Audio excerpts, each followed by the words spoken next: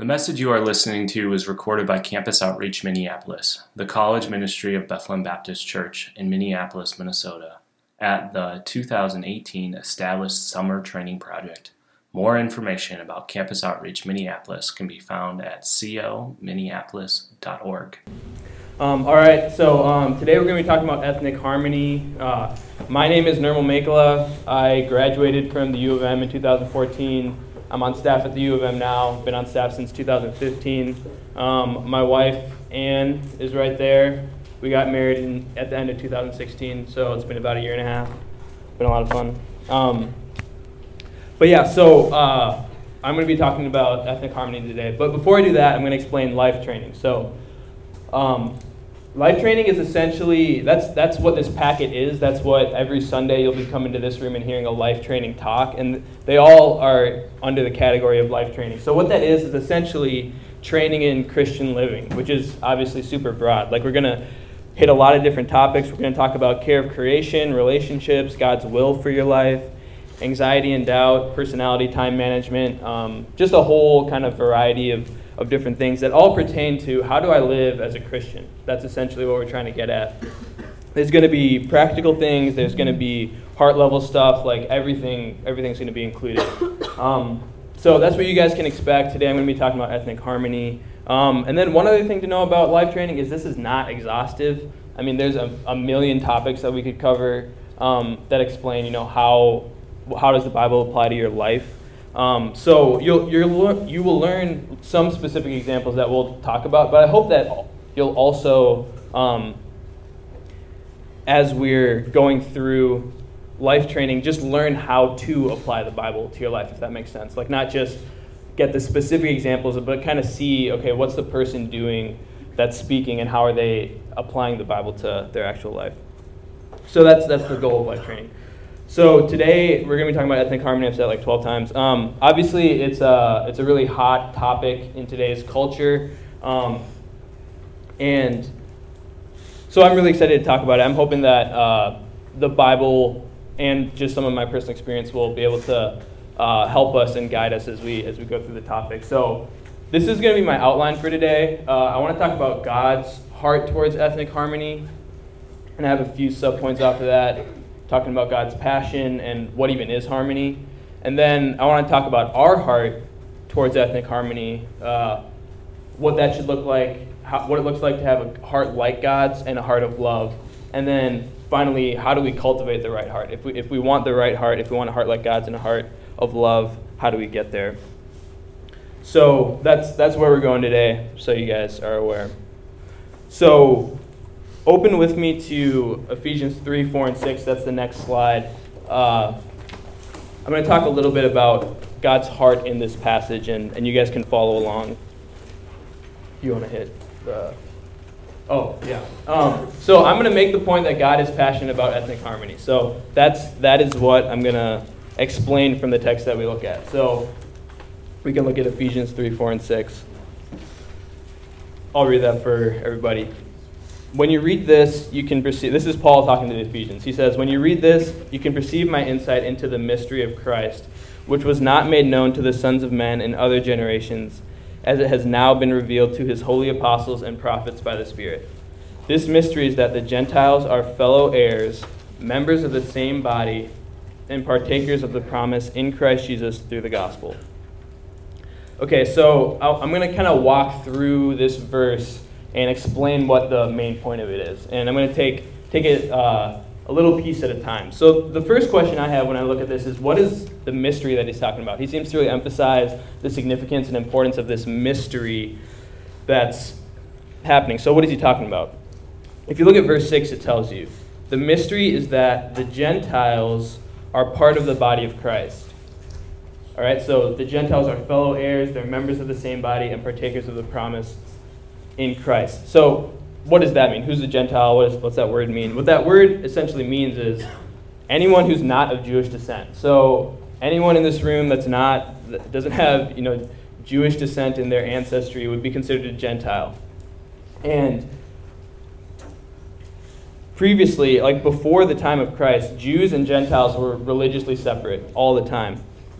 But through Jesus, they're united because a Jewish person can believe in Jesus and be saved, and a Gentile person can believe in Jesus and be saved. So those two people, because they both are individually united to Christ, they become united with one another.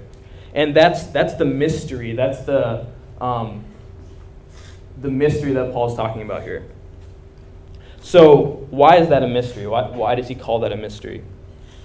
If you look at verse 5, it explains that. So in verse 5 it says that it was not made known to men in other generations as it was in the generation of the time of the writer.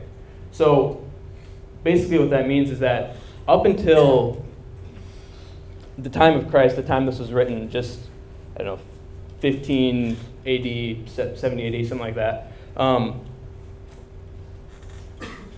all of history before then,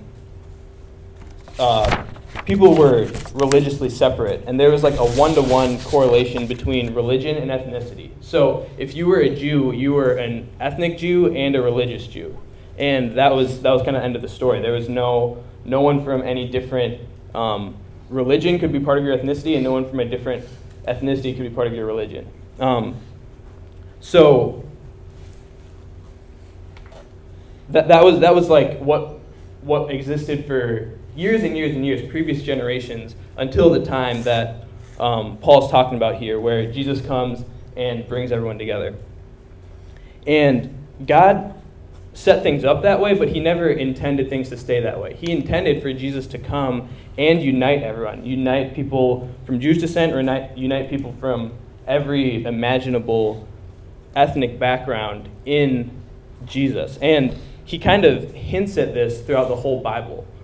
So this is what happens in Christ, that the Gentiles and Jews are united, but he hints at it throughout the entire Bible. In Genesis, he promises to Abraham that through him all the families of earth are going to be blessed. And then in the book of Ruth, he uses Gentiles in the kingly line of David that eventually Christ would come from. In Isaiah, the prophet Isaiah prophesies that someday all of God's people, all the people of the earth will glorify God together. So God's kind of dropping all these hints, but the mystery isn't fully revealed until we get to Jesus and we see it's not through the sacrificial system that we get to God. It's through Jesus we get to God, and therefore anyone can get to God through Jesus. Okay, one last thing I want to look at from this text. If you want to back up to the, yeah. So, you're good. So it says, when you read this, you can perceive my insight into the mystery of Christ. And I want to talk about that word, the, that describes mystery. It's interesting that he doesn't say it's a mystery of Christ or one thing that got revealed. He's saying this is the big reveal. This is a really huge, significant part of what God was doing throughout the Bible is revealed in the mystery of Christ, where Gentiles and Jews are united. So this isn't just a footnote of the gospel. This isn't a side note or a small thing. This is at the very center of what God is doing. So that's the passage. I'm going to explain a little. So I'm going to tell a little personal story and connect it to the passage, and hopefully it will illuminate what God's heart is in this situation. So my wife Ann, she looks like she's 17 years old, but this year she turned 30, actually. And I wanted to do something really big for her 30th birthday, because that's a big milestone. I mean, it's like a pretty big deal when you turn 30. So we really enjoy exploring cities together. That's like kind of a fun thing that we do. And she had mentioned a few times, like, hey, Winnipeg is within driving distance of Minnesota. I've always wanted to visit. So I'm thinking, okay, this is going to be perfect. I'm going to plan a surprise getaway to Winnipeg for her 30th birthday. So I get an Airbnb. I make reservations at this nice restaurant.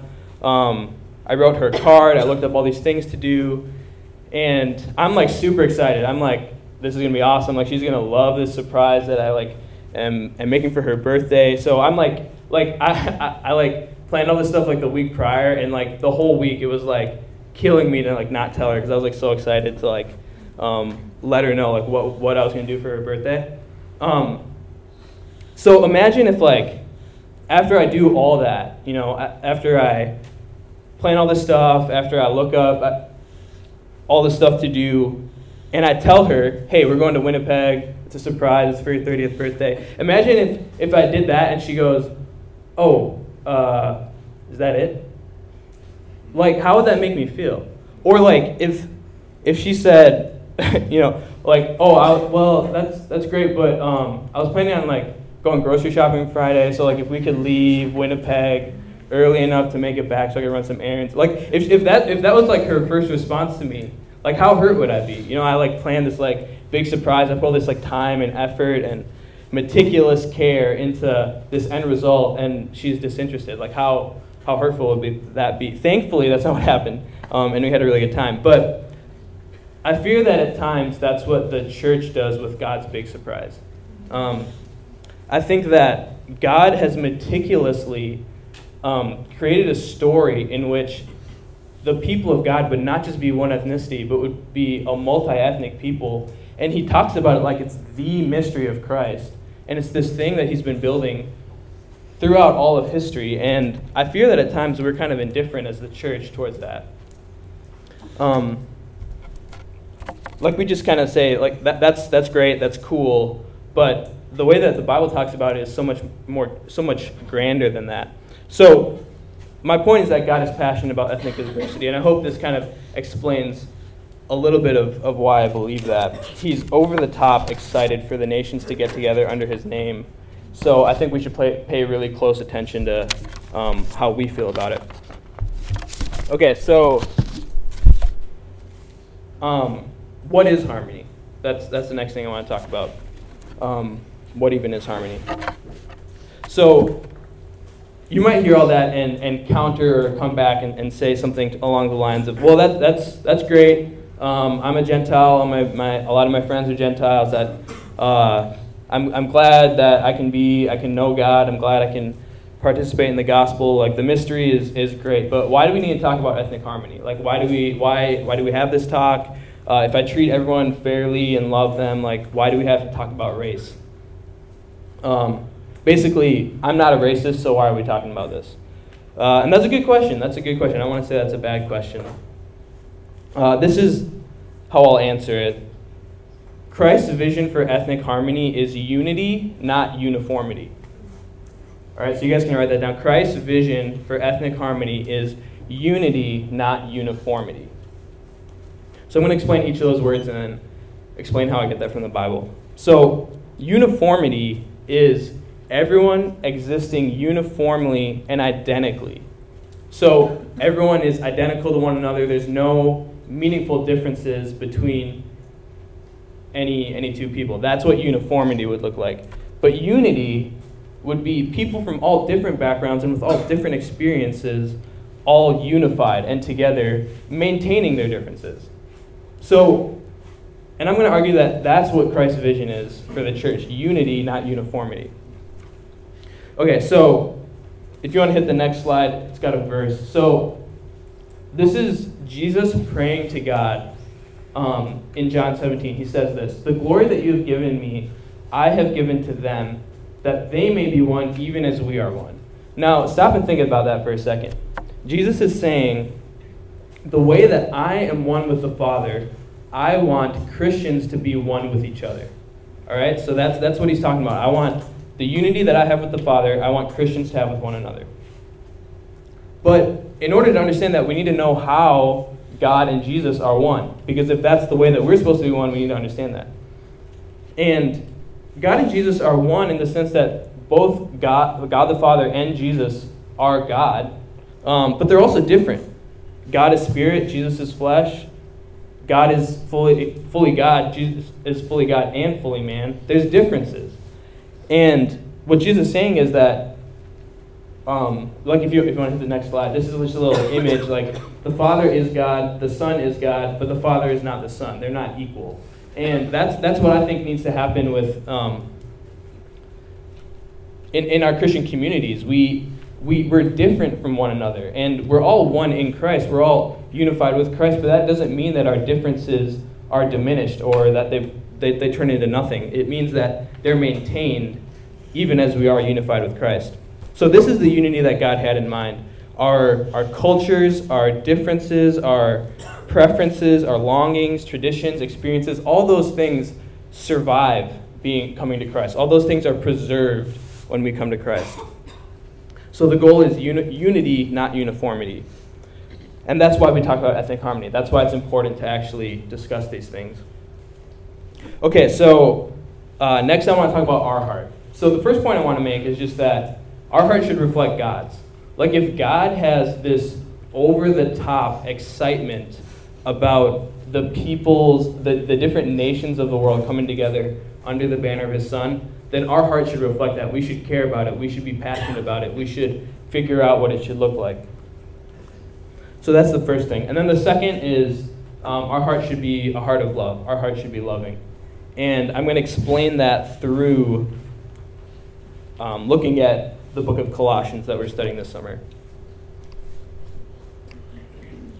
All right, so I'm going to explain a verse that I think should be kind of the banner that we fly over ethnic harmony. I think this gives a lot of really helpful tools for how we can be loving to one another. It's Colossians 3:12 through 14.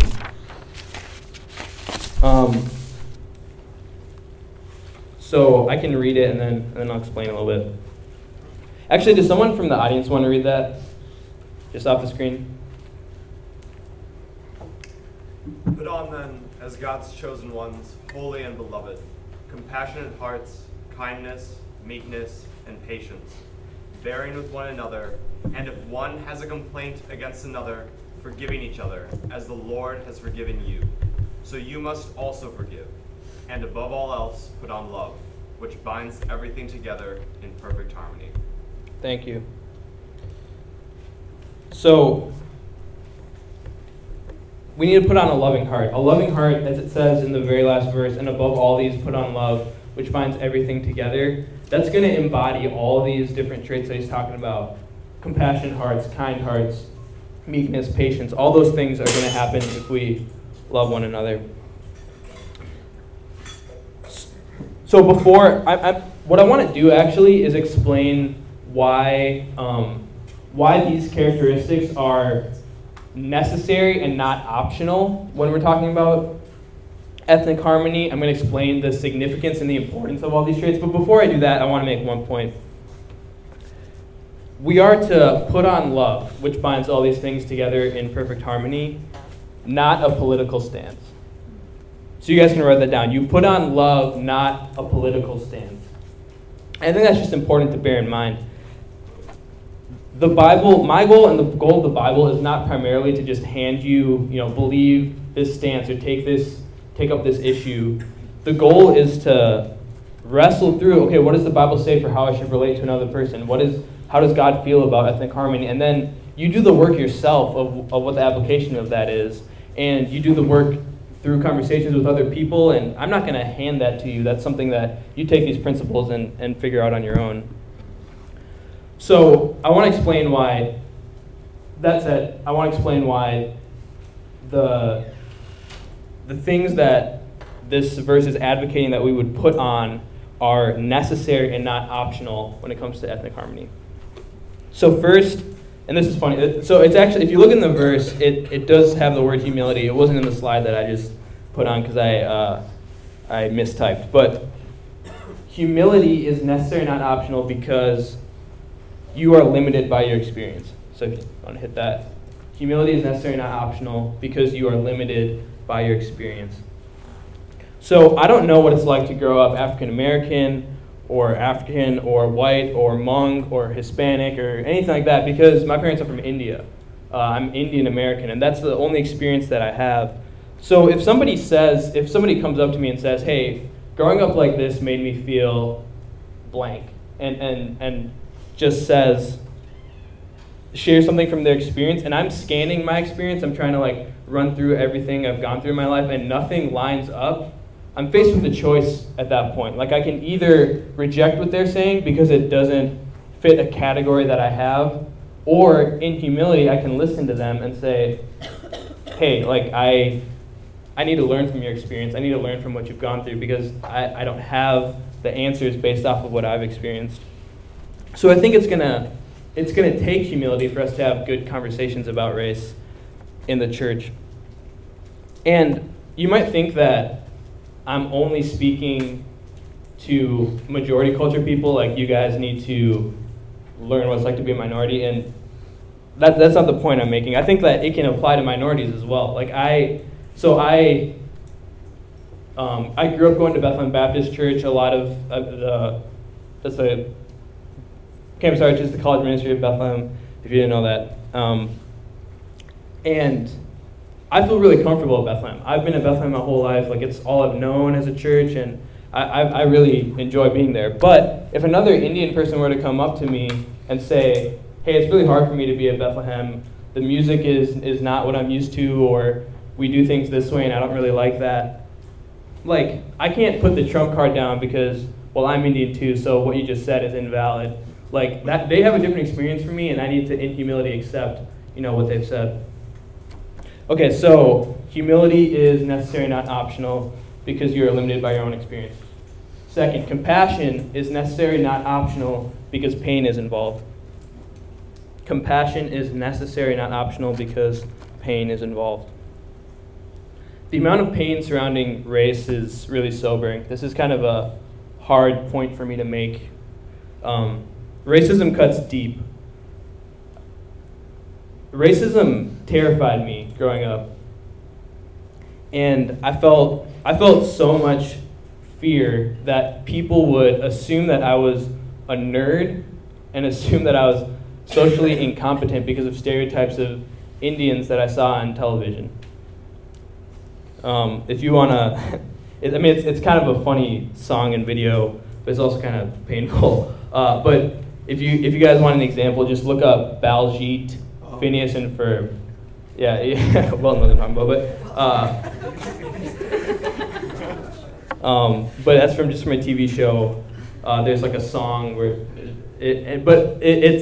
that's the kind of thing that in the song he's portrayed as kind of this weak, sort of flat character, and I was afraid that people would see me like that. And I don't even know, like, people didn't even treat me like that. Like, it wasn't something I experienced. It was just the anticipation of racism. It was something that was really painful and scary at times for me, and something that it was a really hard part of growing up. And I just kind of shudder at the thought that even in this room, there could be pain so much deeper than that. Like, what I experienced is just scratching the surface for the pain that could be associated with race and from racism. And I just think that you don't respond to the pain of other people with arguments or proofs or things like that. You respond with compassion. That's what you need when pain is involved. So I think the wave of pain that has come from racism in this country needs to be met with a wave of compassion.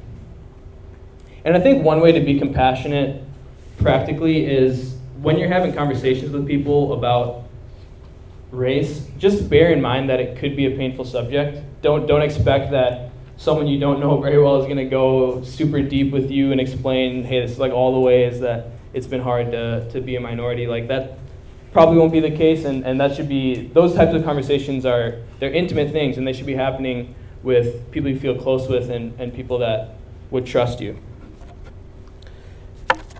Next, patience is necessary and not optional because race is complex. Patience is necessary, not optional, because race is complex. So my own experience, I would say, is complex. There are years that have gone by where I haven't thought twice about being Indian. It's just kind of been like a fact in my head that hasn't really affected me. And there's been years where I've thought about it every single day because I've been trying to figure out what it means. Like, even this last year, I feel like I got really like stoked up on being Indian, and I was like learning to cook curry and like all this stuff, and like I just love being Indian. And then I like went to India and like over spring break, and it was kind of like, wait, I love being in America. Like, I like clean bathrooms and clean cities, and so it's just kind of funny. It's like even in my own life, my perception of being Indian it's been like a roller coaster. Like, it's changed a lot. And I just know that in this room, there's like a lot of minorities, even a lot of majority culture white people that like you guys you're probably thinking about race differently different times in your life, and it's just a complex thing. Like it's not like there's not like a simple answer. It's not just like a simple conversation that needs to happen. Like, and I think that what that means is that, like, as I'm talking to somebody and explaining to them what it's been like to be an Indian American, I need that person to be patient, because I'm not going to give them a linear, clear, this is what it's been like, because it's been complex. And I need patience on other people. And and what's really helped me is, like, my close friends, like Zach, Berto, Eric, my wife, like, those people have just opened the door and said, hey, if you have anything you want to say, we're listening, but there's like no pressure that you'd like present me with this like really clear statement. And that's been so helpful. So I think patience is necessary, not optional. Okay, finally, forgiveness is necessary, not optional, because we will fail. Forgiveness is necessary, not optional, because we will fail. No one's standard in this room in a conversation about race needs to be perfection on behalf of the other person. You should expect other people to mess up. You should expect that someone might have an arrogant position that they don't even know that they hold. You should expect that somebody might have this boiling resentment and anger that is unbridled and unchecked. Like, that's just par for the course. That's just what it's like to have conversations about race. And these conversations, they're not going to happen if we wait for them to be free of sin, and they need to happen. So I think that because of that, forgiveness is absolutely necessary, because we're going to fail. Like, every one of these types of conversations will have sin in it at some point, I'm sure. And I think that we need to come messy and have these conversations anyway. That said, I'm actually going to qualify that. Forgiveness is ultimately what you should expect from a believer. Like, everyone in this room who's trusting in Jesus, like, they've been forgiven by the Lord, and the Bible commands them to forgive you if you wrong them. But that's not the case outside in the world. And we should know that the same thing might not be true for an unbeliever. Like, you could say something that doesn't have compassion, doesn't have humility, doesn't have patience to someone who's not a Christian, and they might not forgive you. And that's like hard to think about, but I think that adds like a level of sobriety that we need to have about learning how to have race conversations in a constructive way, because it could be a barrier for the gospel going forth if we don't learn and know how to relate to people with different experiences from our own. All right, so that's kind of what I had as far as what a heart of love looks like. All these words are actually in the passage from Colossians, so hopefully that'll be a helpful kind of thing you can look back on. So finally, I just want to close with a few charges. So this is how we cultivate the right heart. I just have two things, super simple. One, educate. So I think that if God's heart is for the nations, if God's heart is for different cultures coming together under his name, and if he cares a lot about that, we should learn about culture. We should learn about the history of race in this country. We should be aware of those things. Like, those are all things that you should be watching documentaries, listening to podcasts, listening to sermons, like whatever it takes for you to gain a higher awareness of what's going on in this country. And that could go to anyone. I'm not just talking to majority culture people here like that. Like, I need to look into these things more.